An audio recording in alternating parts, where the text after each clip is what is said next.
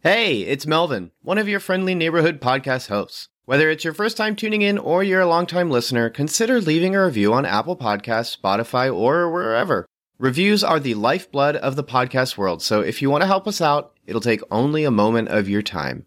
Otherwise, we hope you enjoy the show. Hi, my name's Melvin, and there was not a dry eye in the theater.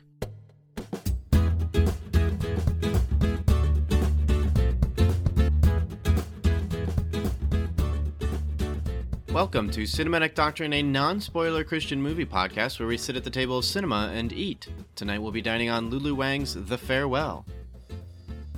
Premiering at Sundance in the U.S. Dramatic category, The Farewell is, perhaps, the most American film you'll ever see. It's an amalgamation of tense struggles and hardships while exercising patience and understanding amidst difficult, multicultural situations. If that doesn't sound like the United States of America, I don't know what is. It sounds unbelievable, too. The film is largely spoken in Chinese, and the entire cast features Eastern actors. But when you put into perspective the melting pot that is the United States, and the mere fact that director Lulu Wang identifies as American, it makes perfect sense that the film can be recognized culturally as an American film. But all of that's verbiage, since the most important characteristic of The Farewell is that it's a very human film. But to pick that apart, why don't we get into the synopsis, rating, and dig in a little deeper? Billy's grandmother, Nai Nai, is dying. Stage 4 cancer, and she hasn't been told a thing. No diagnosis, no procedures, and all Nai Nai knows is that she has a terrible cough. In fact, everyone is visiting for one last goodbye. But Nai Nai is tricked into thinking it's all for her grandson's wedding. Billy questions the morality of it all to engage a massive, family-wide lie rather than simply tell her grandmother she has cancer and say their goodbyes. The Farewell is rated PG for thematic material, brief language, and some smoking. I'm not so sure what thematic material means, but I figure it means that the movie is very emotional and effective while doing it, so I guess it's a bring some tissues alert. I vaguely remember any language, and it's nothing too extreme considering the film is PG, but again, I can't remember much of any language. Smoking, well, people are smoking inside, outside, so there's that. It's relatively constant, along with some drinking, but that's about it as far as drug use is concerned. Before I started talking about the synopsis, I was talking about some of the difficulty in categorizing this film, but also talking rather confidently that the film is an American film through and through. And I stand by Lulu Wang on this one. I think most people would agree, and to that effect, it sounds strange to make a declarative statement such as, "I stand by you," especially when talking about a movie, but there's a reason for that. Hollywood and filmmaking in general is an industry. It brings in money, lots of it. And while storytelling is a primary facet of film, as far as production companies are concerned, the money is what matters the most. It helps pay for new projects, keep the industry afloat, all with the hope of bringing in more money. This is both fine, in the sense that everyone needs to be compensated for their work, and more money means more work, but a little dicey when it comes to compromise. For instance, fearing that The Farewell would be too alienating for large audiences, American studios asked Lulu Wang to think about adding in white actors, even recommending that the lead female be played by a white woman. Other times, they would ask questions during her pitch such as, "Is this an American film or a Chinese film?" Of which she felt was the equivalent of asking a person, "Are you American or Chinese?" A similar experience happened in China. When proposing the film to Chinese investors, they were bothered by how American Billy felt, demanding that if she wanted them to produce the film, she would have to make her character feel more Chinese. And before I continue, I want to springboard off that to assert that this is one aspect in which long-standing cultural norms can put individuals into a box. It presents itself in both the United States and China. For the United States, it's suspected that a story that feels too Chinese wouldn't connect well to American audiences. But toss in a white person and it'll do much better. Or in China, how it could simply be too alienating for a Chinese market to connect with someone who is a little too American. Whether it's political, cultural, profitable, it feels wrong to think that someone would have to change their story solely on the basis of a character not being white enough or Chinese enough. That's even more problematic when Billy's character is supposed to be natively Chinese, an American citizen, and a little distant from her cultural homeland. She's a second-generation character who helps us learn about some cultural differences between typical American life and typical Chinese life. To change this character to white would seem inappropriate, and to make the character more Chinese would take away from the legitimacy of her character. Two compromises that would make zero sense considering the character Billy needs to be. But I digress. Feeling stuck, Lulu reserved the story to a stack of projects she would save for later, or never finish at all. That is until she was given the opportunity to perform it on This American Life, a weekly radio podcast show where they choose a different theme and tell different stories that feed into that theme. Asked if she had anything in a backlog she wanted to get made, she turned the then script for The Farewell into an episode for This American Life. The show went well, and she had a wonderful time working on it, but soon experienced an existential crisis. She worried that perhaps she had chosen the wrong line of work, that the strict rules of filmmaking, Hollywood, and cultural engagement through film was so limited to tried and true marketable methods, it would be a much easier path and all-around more enriching experience to pursue radio and podcast storytelling as a healthier and easier way to tell her stories. Then came the calls from producers all over the industry who had listened to this episode of This American Life, and they fell in love with it. A ton of people wanted to produce it as a feature-length film, and feeling more confident, Lulu demanded that if they wanted it so bad, she should be allowed to preserve the story in its entirety. So how does it fare? How is The Farewell? Well, it's very good.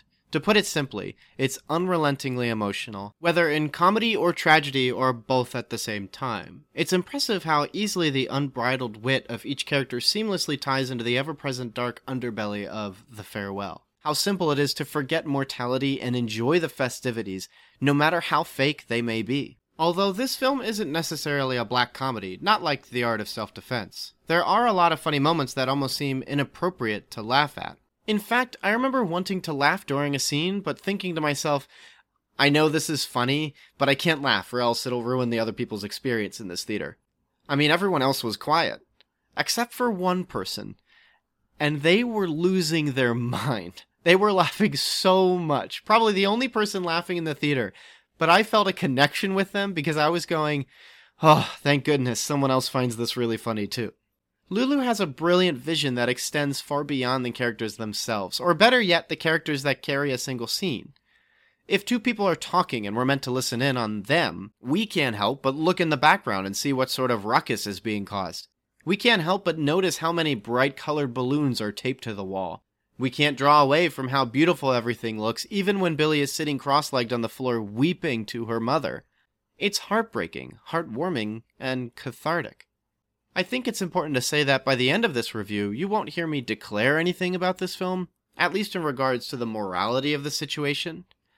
I don't believe the film is worried about convincing its audience that under certain situations, it's moral to lie to your dying relatives and not tell them about their condition. It's also not trying to say that it's inherently bad.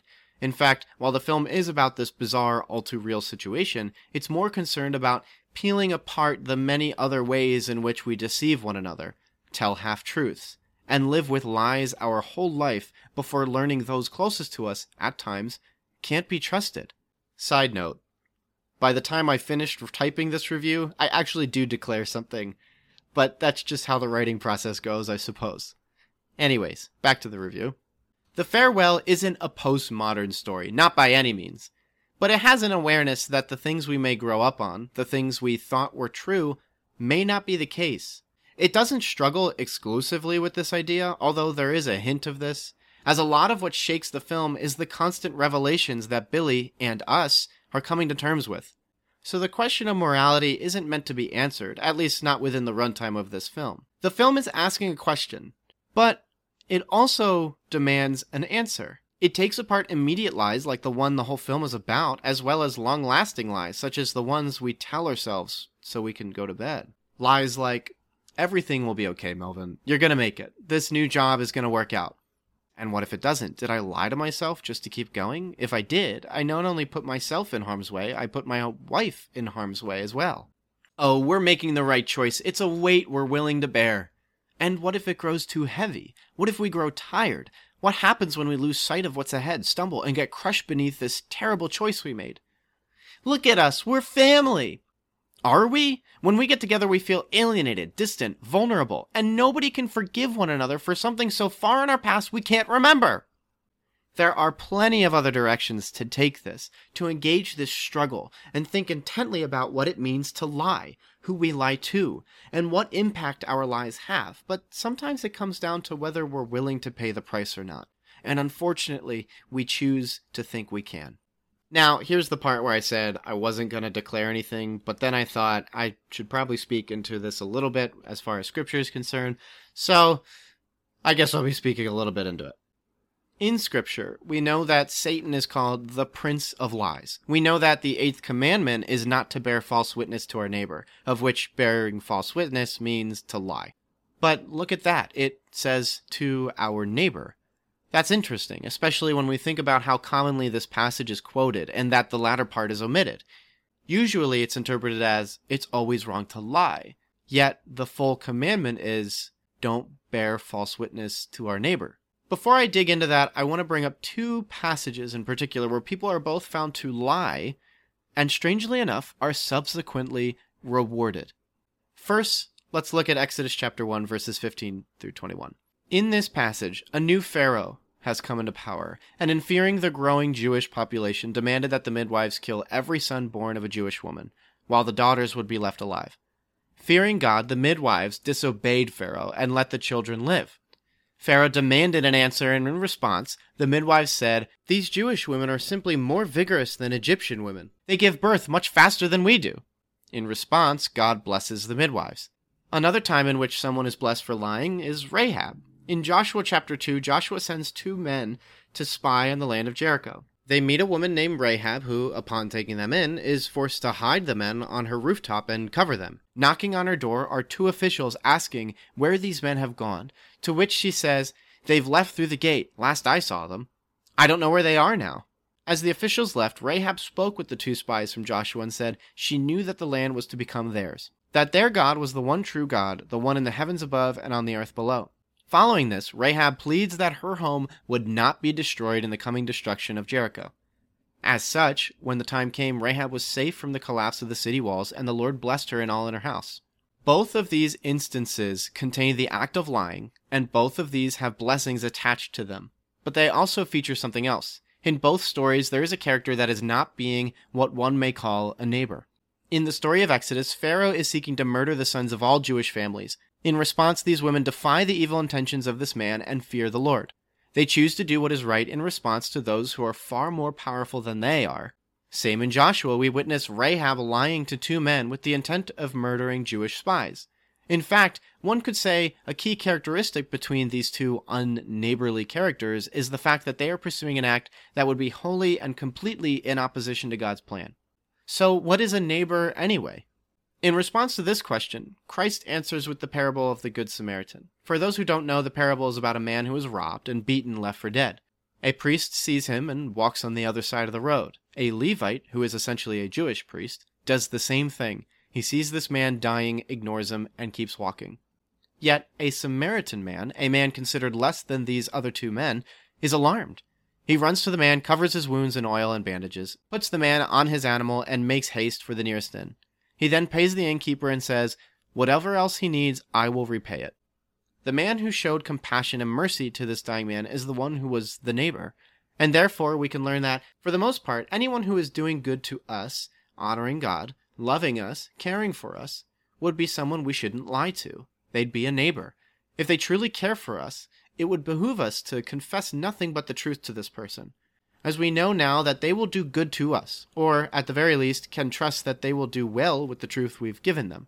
To lie to them would not only be wrong for them, as they may do the wrong thing on accident, it would be wrong for us, as we would likely not get the best response. We wouldn't get what we need when we confess something to them. As far as the farewell is concerned, it brings to light something that is very real, very human, and very hard to entertain. The act of lying to your family, especially on such a degree as this film is concerned. Yet it appropriately understands how there are very difficult situations we are proposed with when the temptation to lie for the wrong reasons can be huge. Sometimes they feel like they're backbreaking. Sometimes they feel like we can't stand to defy it, Like, we can't just go up to this person and say, hey, I heard you have cancer, and everyone else in here is lying to you. That can be really hard to fight that temptation, to give in to what everyone else is doing. And that is not to say that this is a gray area, as I don't think there really is a gray area here. But it's a recognition of how something as simple as lying, a borderline cultural trademark of America from its politicians to its citizens, can be a very loaded and burdensome struggle. And with that, thank you for tuning into this episode of Cinematic Doctrine. If you've seen The Farewell, what did you think of it? Did you enjoy its brilliant balance of comedy and tragedy?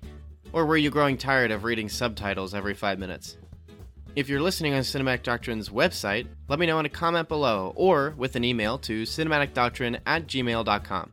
And if you're on Letterboxd, I have a list compiling every movie I've reviewed on Cinematic Doctrine with direct links to those episodes.